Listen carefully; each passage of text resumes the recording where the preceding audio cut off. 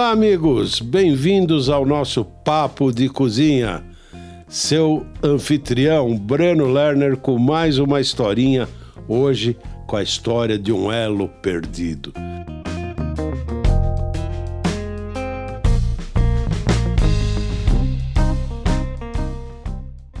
A nossa história, a história da humanidade, a história das pessoas, todas as histórias têm um elo perdido.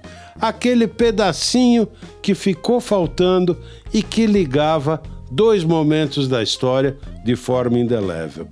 Hoje, na história da pizza, nós vamos falar da pissaladière, o elo perdido entre a pizzeia grega e a pizza atual.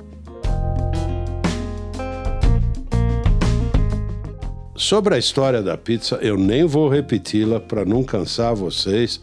A gente sabe que ela descende da pizzeia romana, que por sua vez veio dos pães redondos e achatados, que eram assados sobre pedras no Oriente. A gente conhece tudo isso. Mas no meio do caminho dessa história, surge em Nice, na Provence. Então, ela era italiana, na verdade romana. Essa receita, feita a partir de massa de pão, mais ou menos como uma torta. Muito provavelmente, ela foi inspirada numa receita chamada Pizza Andrea, uma torta em homenagem ao almirante Andrea Doria, grande herói naval italiano. Essa receita foi criada em Gênova no século XV e levava um recheio de pissala, cebolas e azeitonas. O que diabos é pissala? É um tempero provençal. Seu nome era pessalá, ou seja, peixe salgado. Ela é uma descendente do garum ou do linguamen romano, né? Aquele peixe que fermenta e é misturado a outros temperos. Uma anchova em pasta leva cravo, tomilho, louro, pimenta. Isso tudo fermenta e gera algo muito gostoso. Hoje em dia a gente usa, por exemplo, na culinária coreana, o molho de peixe, ou na culinária tailandesa, ela é algo muito parecido com a pissala.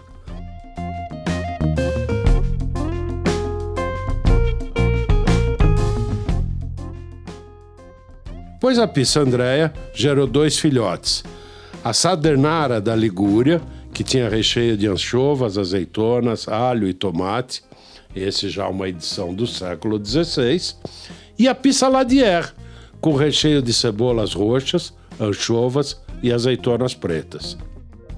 As duas receitas substituíram o pissalá, que era um sabor muito forte e marcante, por anchova, de sabor bem menos agressivo. O fato é que ambas mostram claramente a transição entre a pioneira pizzeia, com cobertura, e a pizza, que ganhou seu formato atual em Nápoles em meados do século XVIII.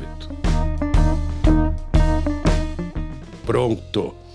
Desvendado o elo perdido da história da pizza. E a gente pode seguir em frente comendo a nossa pizza de domingo tranquilamente. E na segunda, eu te encontro no Papo de Cozinha.